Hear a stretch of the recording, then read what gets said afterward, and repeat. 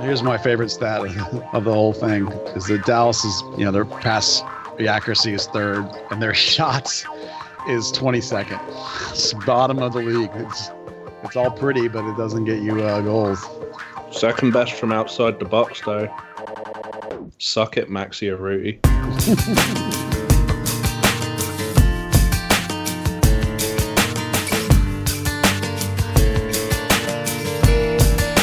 Well, hello there, FC Dallas Curious fan.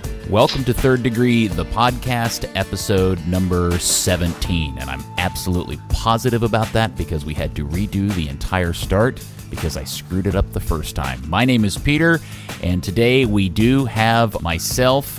Dan Crook continues his streak of now 2 straight pods. Hello, Dan. Hello, Peter. I'm calling in today from the comments section on MLSsoccer.com, where Atlanta United fans are claiming victory by several expected goals, which is apparently a real thing. You mean you're on the 7th level of hell, right? Is that full of Atlanta fans too? I imagine so. And obviously our fearless leader, the founder and co-editor of thirddegree.net, and from the Dallas Morning News, Buzz Carrick. Come in, Buzzard. Hello, Peter, calling in today from the front row of the Edwin Cerrillo bandwagon where I've been sitting for a year and a half. Hipster. Well, let's enjoy the fact that it's another victory pod. FC Dallas 2, Atlanta 1. At the Mercedes-Benz Robo-Rectum, we were used to Lucci Ball, but we got our first peer at Lucci Bunker. Goodness, Buzz, that's a neat little new trick that the team pulled out last week. Yeah, not only formationally, but tactically. I mean, it was interesting to see 3 center backs, a 3-5-2 that we would call that normally. You insisted it's a 5-3-2, and I can't argue with that. It was totally a in its execution. Yeah.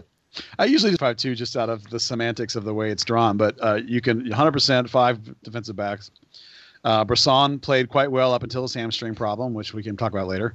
But on top of the fact that it was just a different formation, they completely, at least in the second half, abandoned Lucci Ball and ended up with 28% possession, and that is complete opposite of what they've been doing all year. Now, when you score an early goal and you're playing against a really good team, maybe you do have a tendency to sit back, and that is how that works. But Lucci also said that, I believe he's the one that said that they need to be better about coming out in the second half. They need to be better at maintaining what they do in the first half into the second half and not coming out flat and sitting back and letting the game come to them. They need to go out and be active about it. So very different game than we're used to seeing for sure from Lucci Gonzalez's team.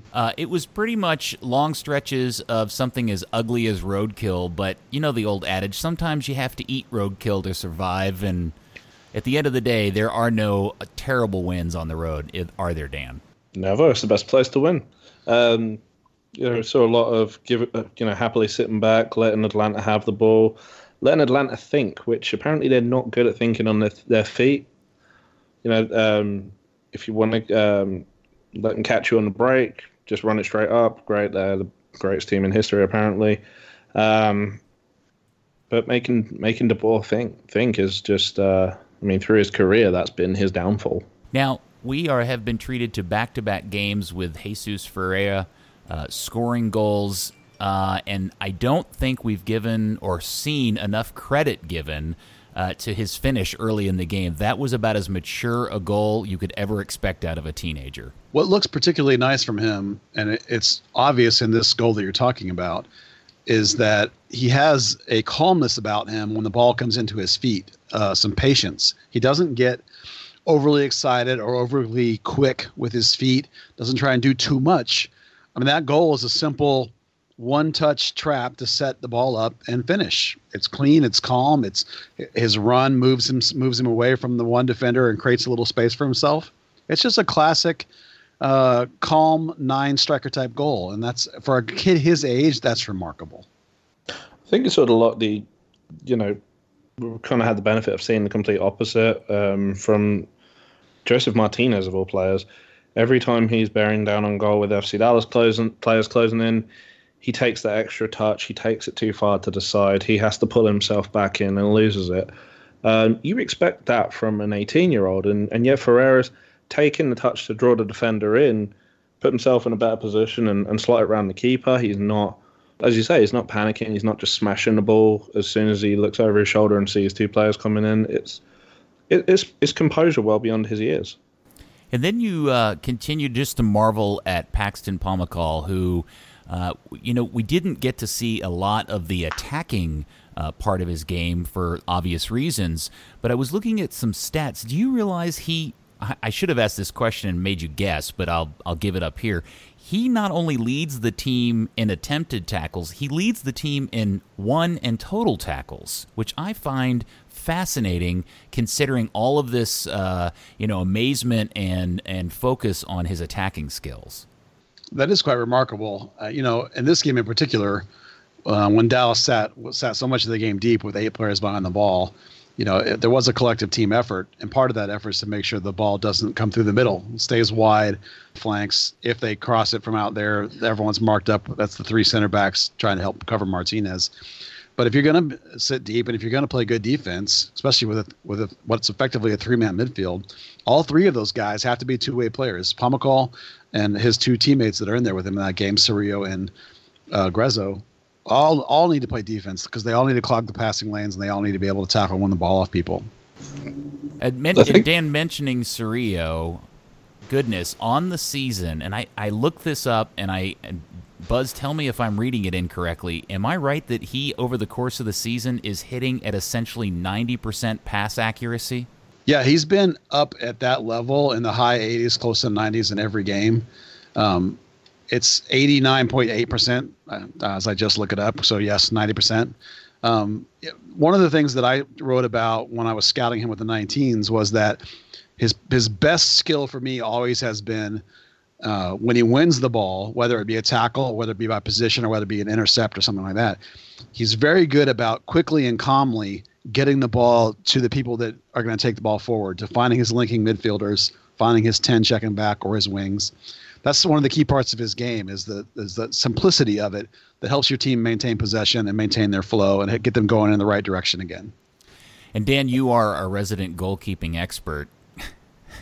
How about Jesse's performance in Atlanta? That was one of the high points of the season so far. Yeah, he was everywhere. That was kind of crazy. It was kind of funny. The 2 that he actually looked lost on were the 2 that struck the woodwork. One that was really impressive. Martinez was really off color, but later on, the corner came in. It just deflected off. Know what was happening, and just happened to bobble down to Jesse's right lower bottom corner, and I mean it was a perfect reaction save. As well when he ran out on Breck Shea those couple of times. Second time not so great. First time deflected away, cut down the option. Really made Breck panic, which appears to be easy to do because I know last year in Vancouver he made $700,000, Breck Shea. Now, I have no idea if he's even getting half that in Atlanta, but boy, that dude is stealing some money from United at this point, because I don't know why anybody still has him on the team, because he just doesn't seem to be very effective. And there was one point where he must have turned the ball over back to Dallas 3 straight times. Well, Dallas specifically targeted getting in behind him when he ventured forward. Lucci agreed with my assessment that Ferreira played as a center channel 9. This was their game plan. And when they didn't have the ball, Barrios would drop in next to him and defend. But the minute that Dallas got the ball, Barrios' instructions were to look for the gap behind Breck Shea, because Breck Shea is going to have checked so far forward. They wanted to exploit that space. The left too, but primarily on the right. And Dallas ended up with 46% of their attacks came down the right side using that space behind Breck Shea. Well, on the opening goal, that's exactly what happened. Right. Breck got caught forward. I don't know, maybe this is just old man me, but sometimes I don't know why I'm so annoyed easily by this, but when you see a professional athlete that clearly spends way too much time on their appearance, it's all show and no go. And I can't even remember the last time we saw something relatedly close to go out of Brek Shea, and I don't know how he continues to get starting work in this league.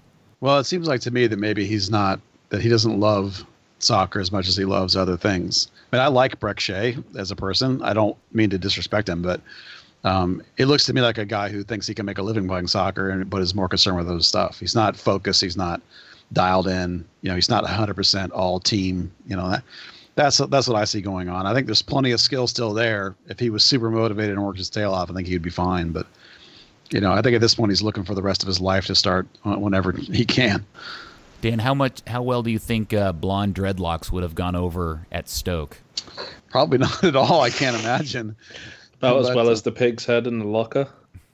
Well, I can't help but think how his career would have gone if he would have stayed in Dallas, where he was comfortable, where the team valued him. Sometimes people chase the Europe dream and they don't chase the right opportunity. They do it just for the sake of doing it. When you got to go to a place where the coach wants you, not just where an agent thought it would be cool. Oh, yeah, no doubt. I mean, there will be studies done and stories told about Brek Shea's career choices and why you shouldn't follow those.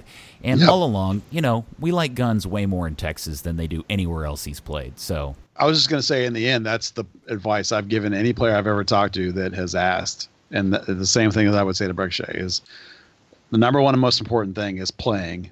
And it doesn't matter what country or league you go to, you're not going to get on the field if the coach didn't want you. If the coach didn't ask for you to come, if the coach didn't want you to come, you're not going to play. And that'll kill your career faster than anything in the world. Getting back to the game, how much do you guys feel like the success for Dallas in that game was? What percentage, and I'm going to ask you to put percentages, what percentage was Dallas's organization and execution on the plan, and how much of it was Atlanta's just a frickin' mess at this point?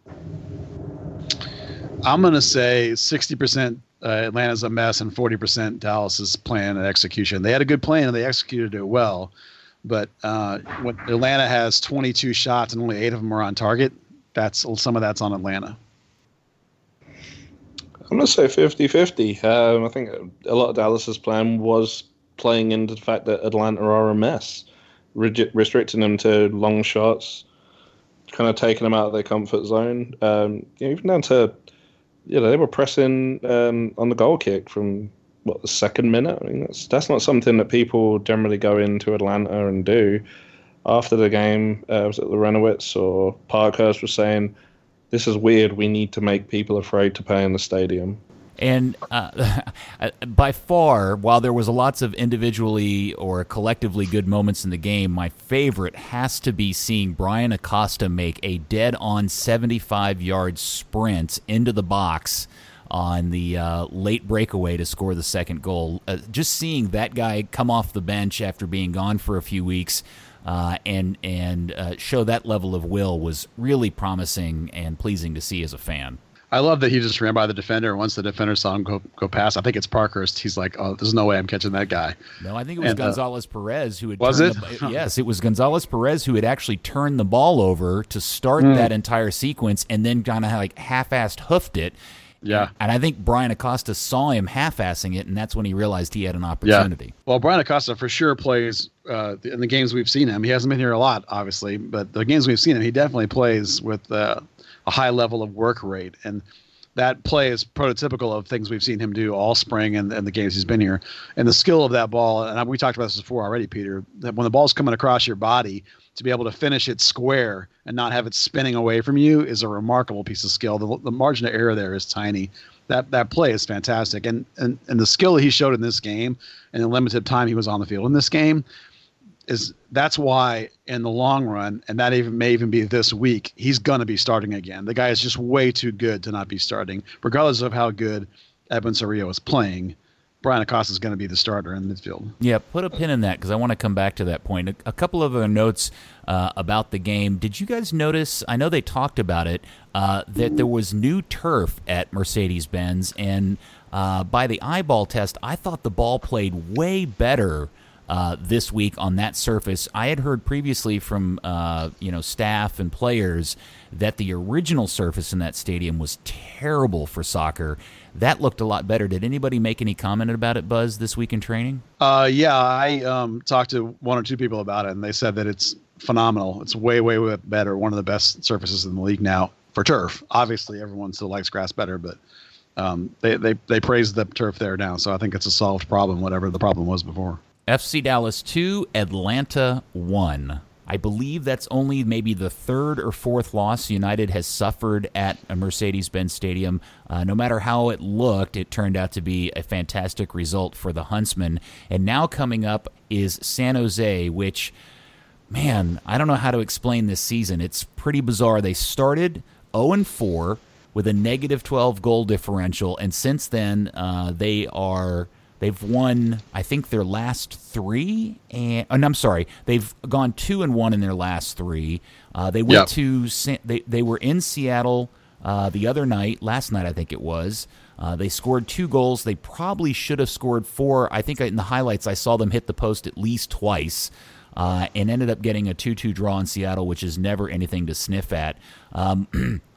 And I think what will be really fascinating for Saturday's game is this bizarre man-marking tactic that Alameda has put in place that didn't work very well early, but now seems to have caught on with his club and confusing everybody else they're facing. Yeah, you don't usually see at a high pro level man-marking systems. I mean, you do see that other places, but not usually this high. So that'll be very interesting. Dallas specifically worked on that. They worked on plays to, separate and get away from man markers and sequences in training this week. And Shea Salinas, of all people, is their leading scorer. So they're definitely a team in flux, a team in process of changing and trying to learn a new system and trying to get it all together. So hopefully they're not getting it all together right at the exact time to come to Dallas and put up a tough fight. But it's going to be a big test. At home, you'd expect Dallas to go back to a 4-3-3, hopefully. So we'll see how which San Jose team we get. That'll be an interesting question.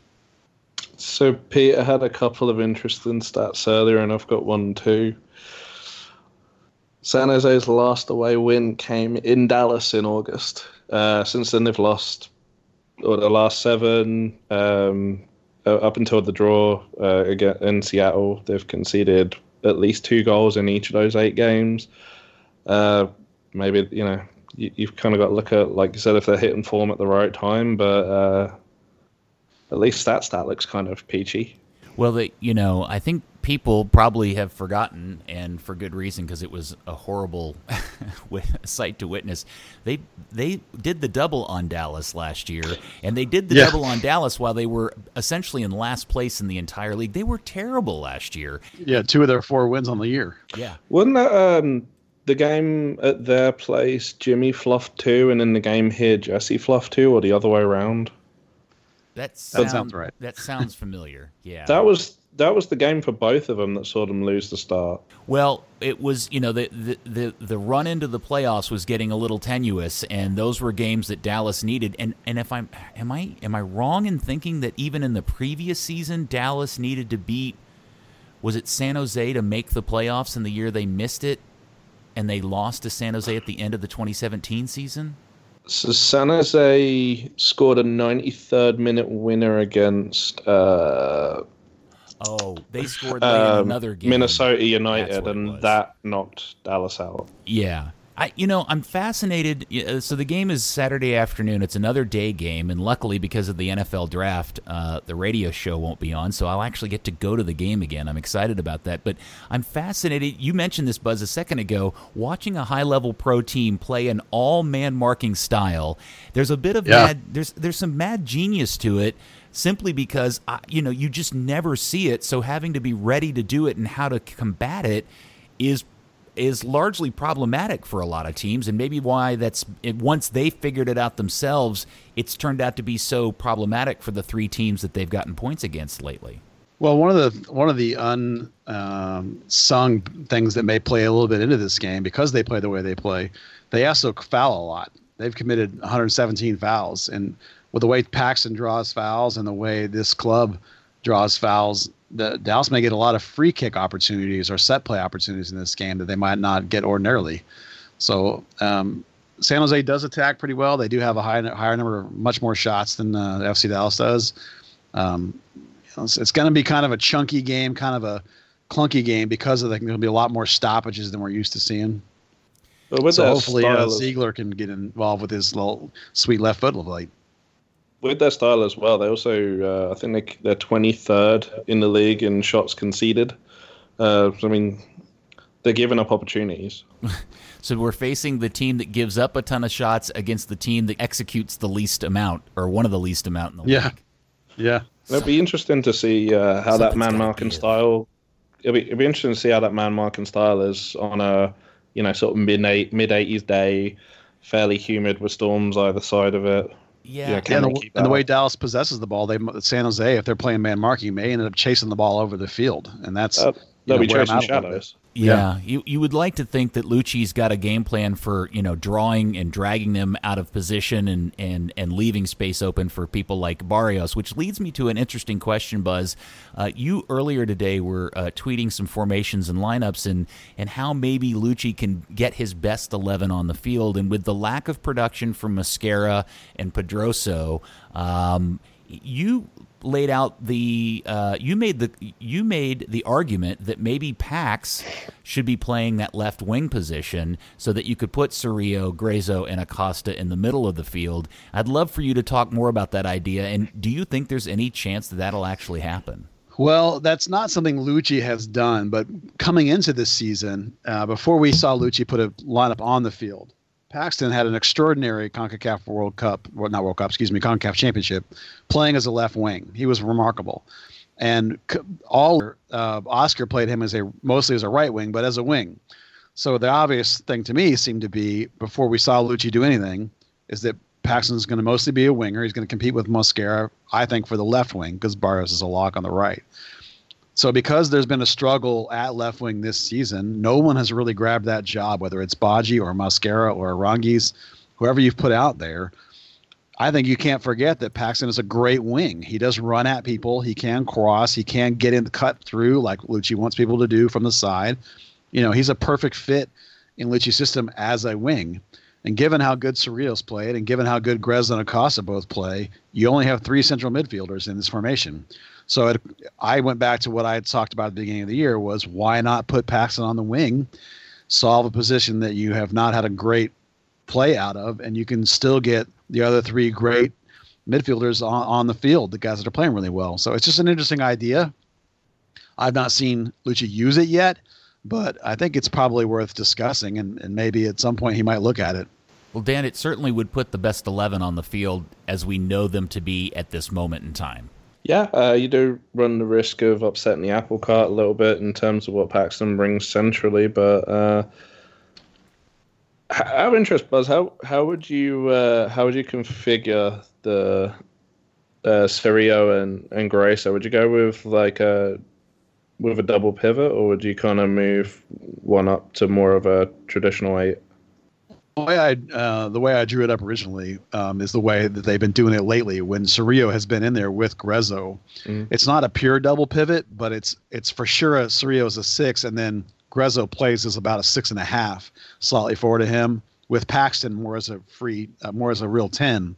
They've done that a couple of games. Acosta's been missing. Acosta's not quite the 10 that Paxton is. He has to be more of an 8. So. But I think that triangle still works with Grayzo, something between a deep 8, if you like, and Cerrillo is the deep 6.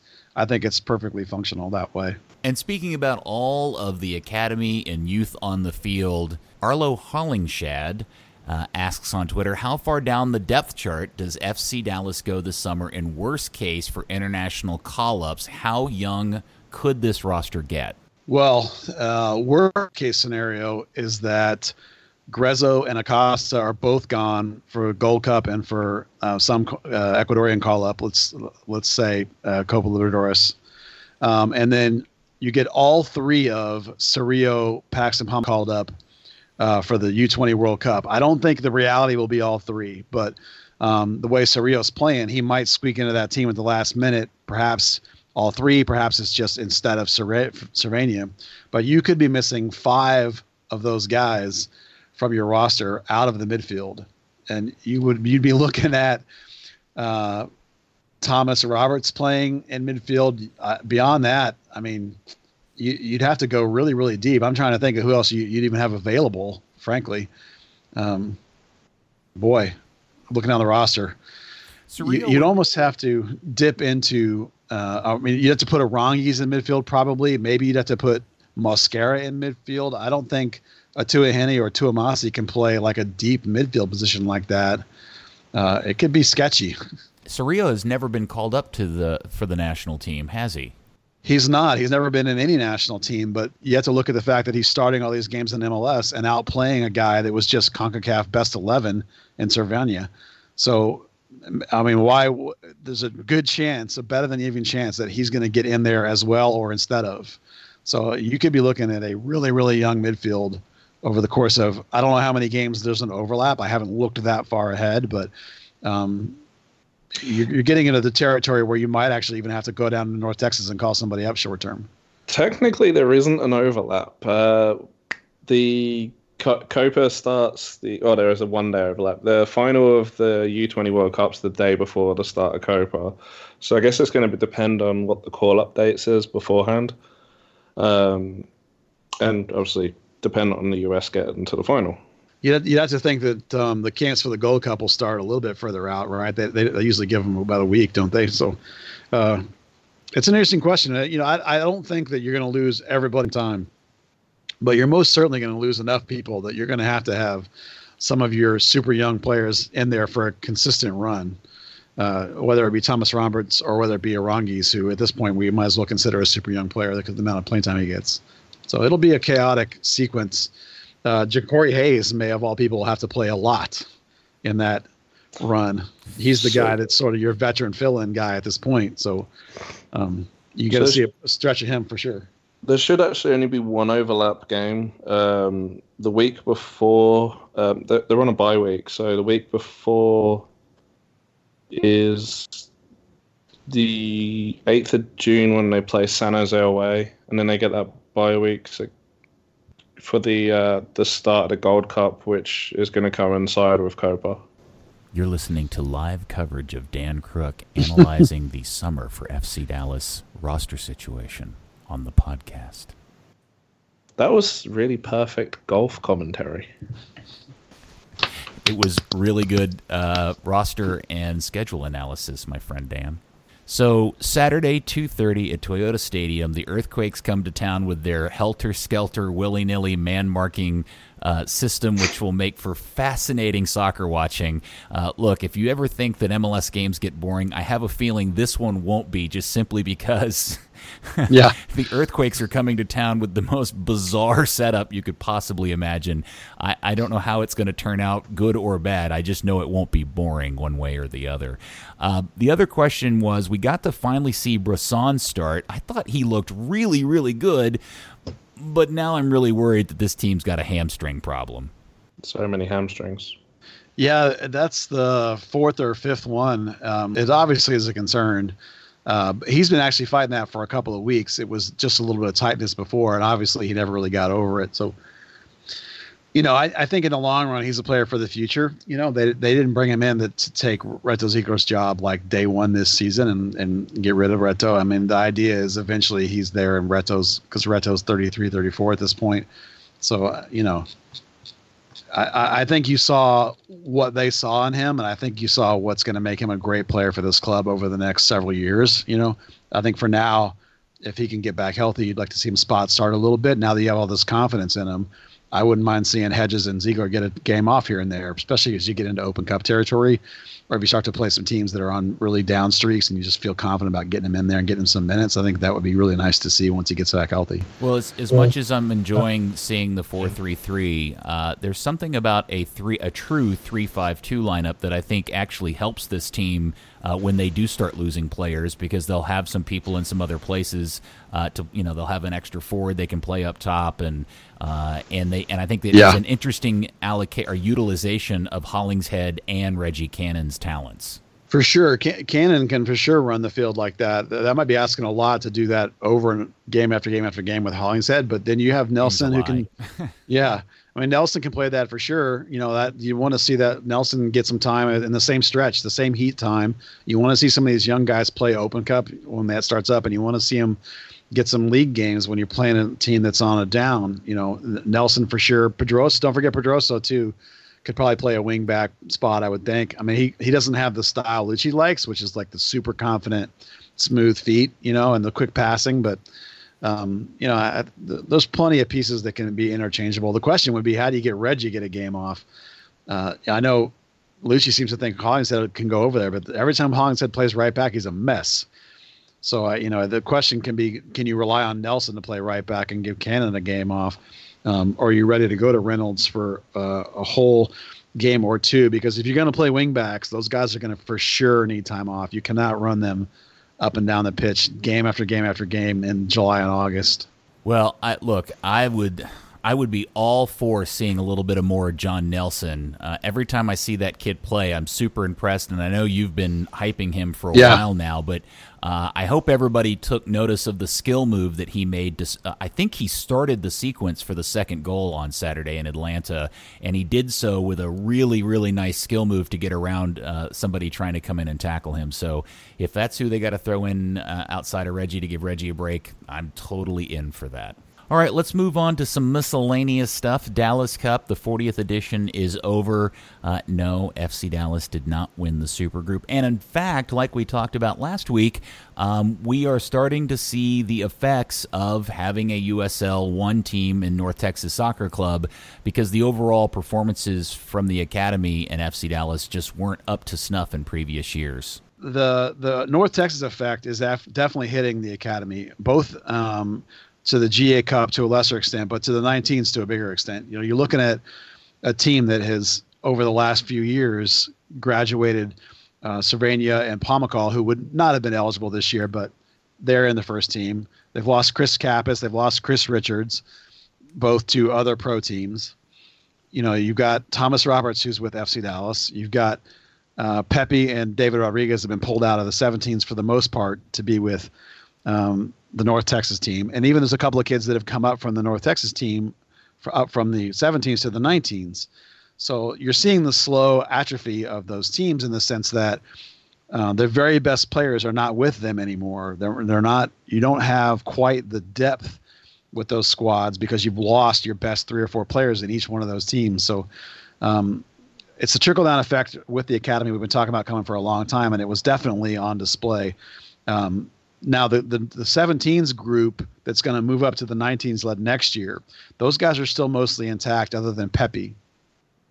So you're going to have a pretty nice 19 team next year up until the part where they all start getting signed for North Texas. So, you know, there should be a good team coming in the future that might have a chance to compete. But it all comes down to in the end is how quickly FC Dallas migrates guys up, because that's the end goal, is they want to get those guys playing at the highest level possible. And they really don't care if they don't win Dallas Cup anymore. They would much rather have all those guys playing for North Texas and winning at the North Texas level. And that's massively more important than any individual tournament is. And then we had the tournament that was running in parallel, the Generation Adidas Cup, which was won by Seattle, who, by the way, last night at their game against San Jose, had the red carpet out for the kids and had them come out on the field. I thought that was a nice tribute to those guys for winning the tournament. Yeah, actually, I have some thoughts on the GA Cup that that tournament bugs me a little bit, having watched it up close and personal this time. To borrow your expression you used about Breck Shea, that tournament is a lot of show and not a lot of go, or all show and no pony, like we used to say. There's a whole lot of stuff going on, a lot of pomp, a lot of circumstance, a lot of signboardage, a lot of fancy programming, a lot of TV shows. But the bottom line is they brought all those teams in and they made them play 3 games in 2 days, and they shortened the game down to 30-minute halves. So they completely gutted the competitive value of the games. And the whole point of that tournament is to showcase the talent of the GA teams, is to give those guys super high level international competition to challenge them. And when you gut the competitive value of the tournament, you might as well not even host the dang thing, because if you ended up playing only one game of value in the semifinal round. Everything else was a mess. They need to extend that tournament out. They need to move it away from the Dallas Cup, because it's getting drowned out by the Dallas Cup in terms of attention. Move it around to let other teams host it, give people a chance to showcase it. It'll be a much better deal. And for God's sakes, let them play the regulation time frame for their age group and have the games have value. Now, was the schedule situation a byproduct of the weather, or was it set up that way from the start? It was set up that way from the start. Really? Dallas always had 2 games on the second day and 1 game the first day, and they always were playing shorter periods. That's just the way they do it in that tournament. I mean, I'm intimately aware of why the GA Cup has been played here in parallel to the Dallas Cup for the last few years, but I couldn't agree with you more that they've got to send it off on its own. Let it out of the nest. Let it go live on its own, because it's also infuriatingly confusing to fans. Somebody called me and said, "Hey, I heard West Ham's in town in the Dallas Cup," and I was like, "No, they're not in the Dallas. No, I saw it on the website. Yeah. No, they're in something called the GA Cup. What's that?" And then you just want to eat a bullet. But there's also the kind of like you look at the MLS website, and it's all hyping up the GA Cup's the greatest thing for the development of youth players in the country. It's like, they play 25-minute halves in the group, 35 in the knockout rounds. It doesn't make a blind bit of difference. Yeah, that's the biggest thing. Is moving it would help for sure.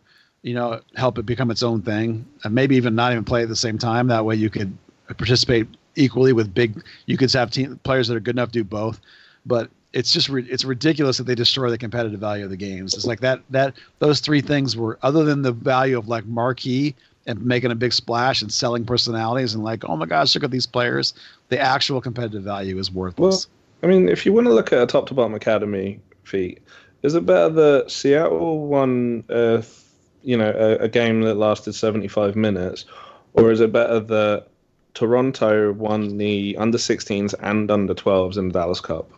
Toronto, for sure. Dallas. I mean, like one of the opening round games, the combined first and second half was the same length as a real half. 45 minutes plus a little injury time is 50, and that's what they played the whole game. That day when they played 2 games, I mean, FC Dallas didn't make a sub in the first game because they were like, "What's the point? This is basically halftime." Yeah. It'll be interesting to hear some of the fallout from people that were participating in it. It's certainly Dallas Cup is greater than GA Cup. It's just there's also sorry, just a reminded. There's also a really weird rule in GA Cup. You can make 5 substitutions, which at 25 minutes a half is pointless. But you have 3 opportunities to make any substitutions. How does that work? Well, they consider it 3 moments, so you can, as long as there's 3 stoppages in play that you can make substitutions within. So you can either make 3 or you can pop 2 in at one time. Or I'm confused. You're saying so like in a stoppage of play, like a goal kick. Mm-hmm. Restart from what are the 3 stoppages in play? Goal kick? No, they consider it 3 moments. So you can make substitutions 3 times in a game. Only 3 times. But you can substitute a maximum of 5 players. That is really weird. Well, I guess if you're playing 25 minutes, they want to not have you subbing constantly, I guess. Well, it's also why allow you to have 5 subs in a 25-minute game. All right, well, let's do our favorite segment, Kit Nerd Talk. Ooh. All right, so Buzz, I'm going to take your temperature. Are you infuriated or are you delighted at the new Denton Diablos kit that you've dreamed of for Dallas going back 20 years? I'm delighted. I mean, if it had white shorts, but I'm delighted even with the black shorts. It's going to be fantastic. It looks fantastic. I mean, you not think it looks fantastic? No, it does, but I want to confirm that I'm not crazy. I swear sometime prior to the Dallas Burn rebranding, when the Hunts took over the club and before we ever saw the FC Dallas branding and the red and white hoops, I swear you had commissioned somebody to draw up the concept of the Dallas Diablos, and there was a crest with these two really kick-ass looking devils on either side of the crest, and you had the red and black hoop jerseys, the whole kit and caboodle, and It looks like those guys in Denton have taken that entire concept and made it their own. Well, brilliant minds think alike, perhaps, but when we first were talking about a rebrand in Dallas, those of us that observed the team, wrote about the team, we all, of course, got excited. And as we do, we thought up our own ideas and shared them with the world. And the one that I suggested from the very beginning was hoops, because of what I think about the significance of a pattern for branding. And I specifically said the team's red and black, so red and black hoops. The example is Flamengo down in Brazil. They use white shorts. It looks fantastic. So that was our first suggestion. And then when we got into the part of the rebranding, the guy that did my logo, his name was Michael Lamb. He and I had some discussions back and forth, kicked around some ideas, and the ideas we came up with were that we did 4 versions of logos. We did one for if they keep the Dallas Burn name. We did just to try and rebrand and do a new logo, and that's sort of a skull, cow skull looking logo. It looks pretty good. Then we did one for Dallas Diablos. That was the number 2 name we came up with. And as you say, it has 2 devils on the side of a shield, one on each side. It looks really good. The third was a Dallas Republic, which was a playoff of the Republic of Texas, obviously. That one used the horses from the Dallas, the city of Dallas logo, that kind of Pegasus look. Yeah. And then the last one was Dallas Toros, which again used the skull kind of look that we came up with. And so we've been talking about Toros from the very, very beginning of rebrand too for this club. So a matter of fact, the ideas that we came up with and that Michael Lamb generated, the logos he generated were so good that we actually arranged to get them to Greg Elliott, who was GM at the time. And Michael even had a meeting with Greg Elliott. And from that meeting, he worked up some designs with blue and red because they already knew they were going red, white, and blue. And along the lines of using the Diablos, and he did a whole workup with them, and that from that meeting, in the end they decided to go with their own internal stuff and do their own bit. But it's definitely true that a lot of these concepts were floated around, but we don't trademark them, we don't own them. Certainly the name Diablos is a name that's out there in the world, and red and black hoops are done by lots of people. So I think it's a really great brand, and I'm glad they're using those brands. And if they got it from me, great. If they didn't, great too. It doesn't matter because it's great to see it out there in the world and getting used. I don't know if we've ever talked about this on the podcast before, but a little-known fact was the runner-up name that the Hunt family was going to flip the Dallas Burn to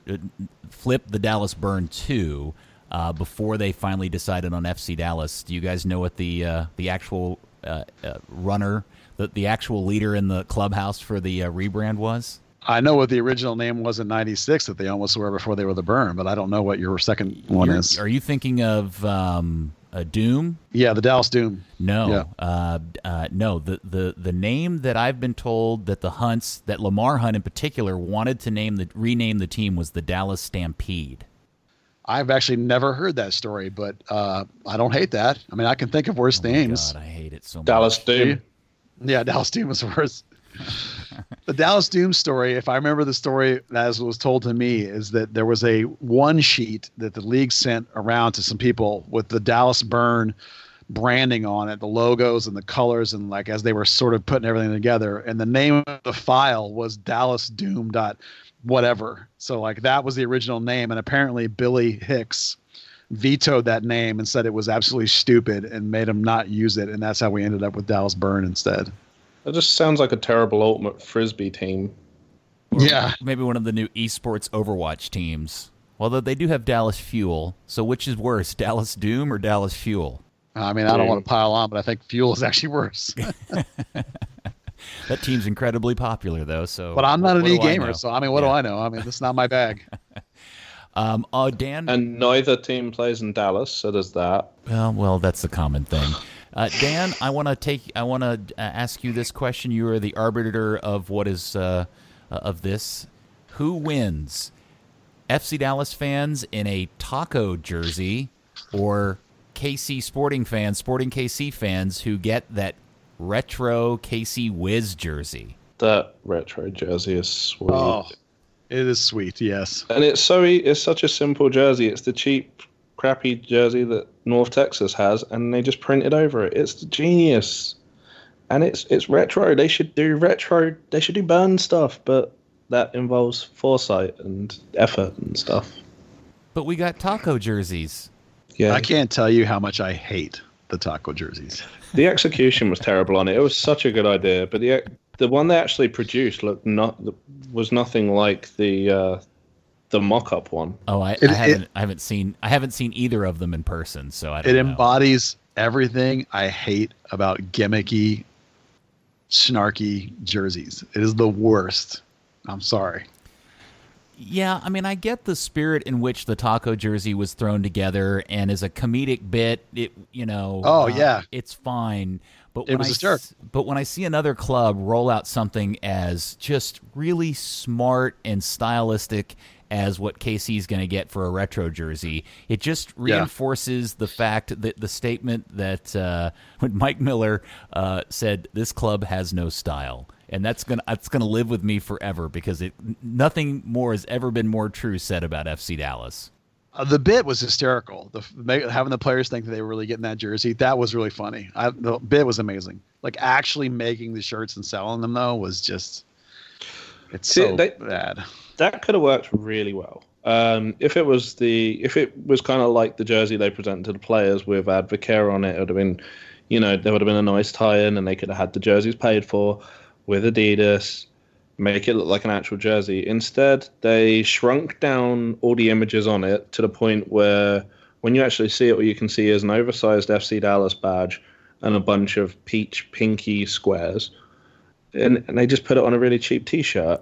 Well, and they could have been a funny social media bit where they could have had players wearing it and going out in public and asking people what. I mean, there's a whole litany of things they could have done with it. And I don't mean to bag on the concept of the taco jersey. I get wistful when I see other clubs do really cool, kick-ass things. And the extent of what we get here in Dallas are taco jerseys. Well, let's just be clear how good that the throwback Kansas City jersey is. That thing is gorgeous. That's what we should. And it's something they do every year. They have a retro night.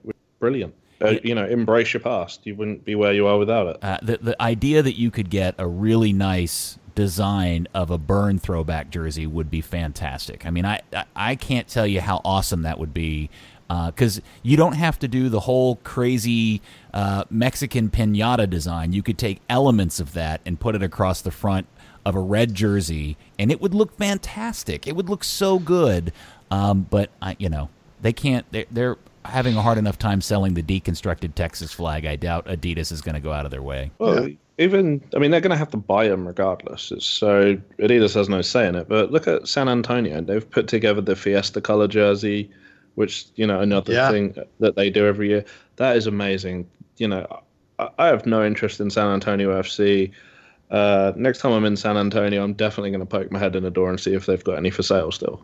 For sure. And then the last thing on the show today, North Texas Soccer Club will play its third game directly after the Dallas-San Jose game at Toyota Stadium, and they face the team in last place, Orlando City B, which is the most cop-out name for a team ever. But we got a new car to the Ricardo Pepi hype train as he was called up to the U17s. Man, that's kind of exciting to see that kid go.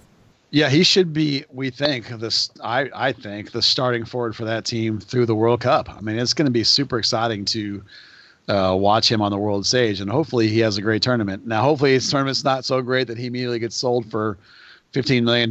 Well, you know what? If he does, that's fantastic. But, hopefully he's going to have a great tournament, and we're pretty sure he's leaving after the North Texas game. So this will be your last chance to see him before he goes in the game after FC Dallas plays. And I don't know anything about Orlando City B's roster. I mean, I have it in front of me, and I don't really recognize any names on it. But the one thing I will get them is at least it's not Orlando City 2. At least they changed it slightly.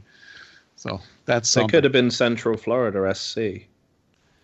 Yeah, well, most everyone's moving away from the whatever 2 names. Even teams that had that name are rebranding now to actual brands and independent franchises, and they're almost all moving slightly away from where their main team is, because it's hard to sell tickets to a team that's playing 20 minutes later. It's you gotta get it slightly far away, a couple of hours, and get it branded on its own and get its own hype built up. Dallas definitely needs to do that with North Texas. They have the brand right, but they need to move it away. You want to keep training with FC Dallas. That's not what I'm talking about. I'm just talking about getting its own facility and getting its own perception as an independent franchise. Definitely. Just mention Pepe. He has been given the number 9 jersey because, numbers matter. So, that would be a potential indicator of his stature within the under-17 squad. Oh, there you go. And going back to Orlando City B, is there any truth to the rumor that the child of Dom Dwyer and Sidney Leroux is already on that roster? I doubt that would be the case. Cassius Dwyer is actually the manager. At the age of 3 or whatever he is. He's no pressure, by the way, if you're the child of Sidney Leroux and Dom Dwyer. I mean, good. Well, he's already gone viral with that little volley on the bed. So you're more in tune than I am. I didn't even know about that part. No, there was that video that was floating around the internet for a couple of weeks ago, and that was actually their kid. That's what made me ask the question. Oh, they see that I was out of the loop. It was so viral. While we're on the topic of North Texas, one person on Twitter did ask if we thought North Texas would ever move up to USL Championship if they just continue to run the table in USL 1. And my take on that would be no, because there's a whole level of expenses that would come with a move to the USL Championship that are aside from the point of a USL 1 team. If anything, they'll just not use as many MLS players and just make it even more and more kids. I think at some point you're going to end up with almost an entire U19 team playing USL 1 for North Texas, essentially.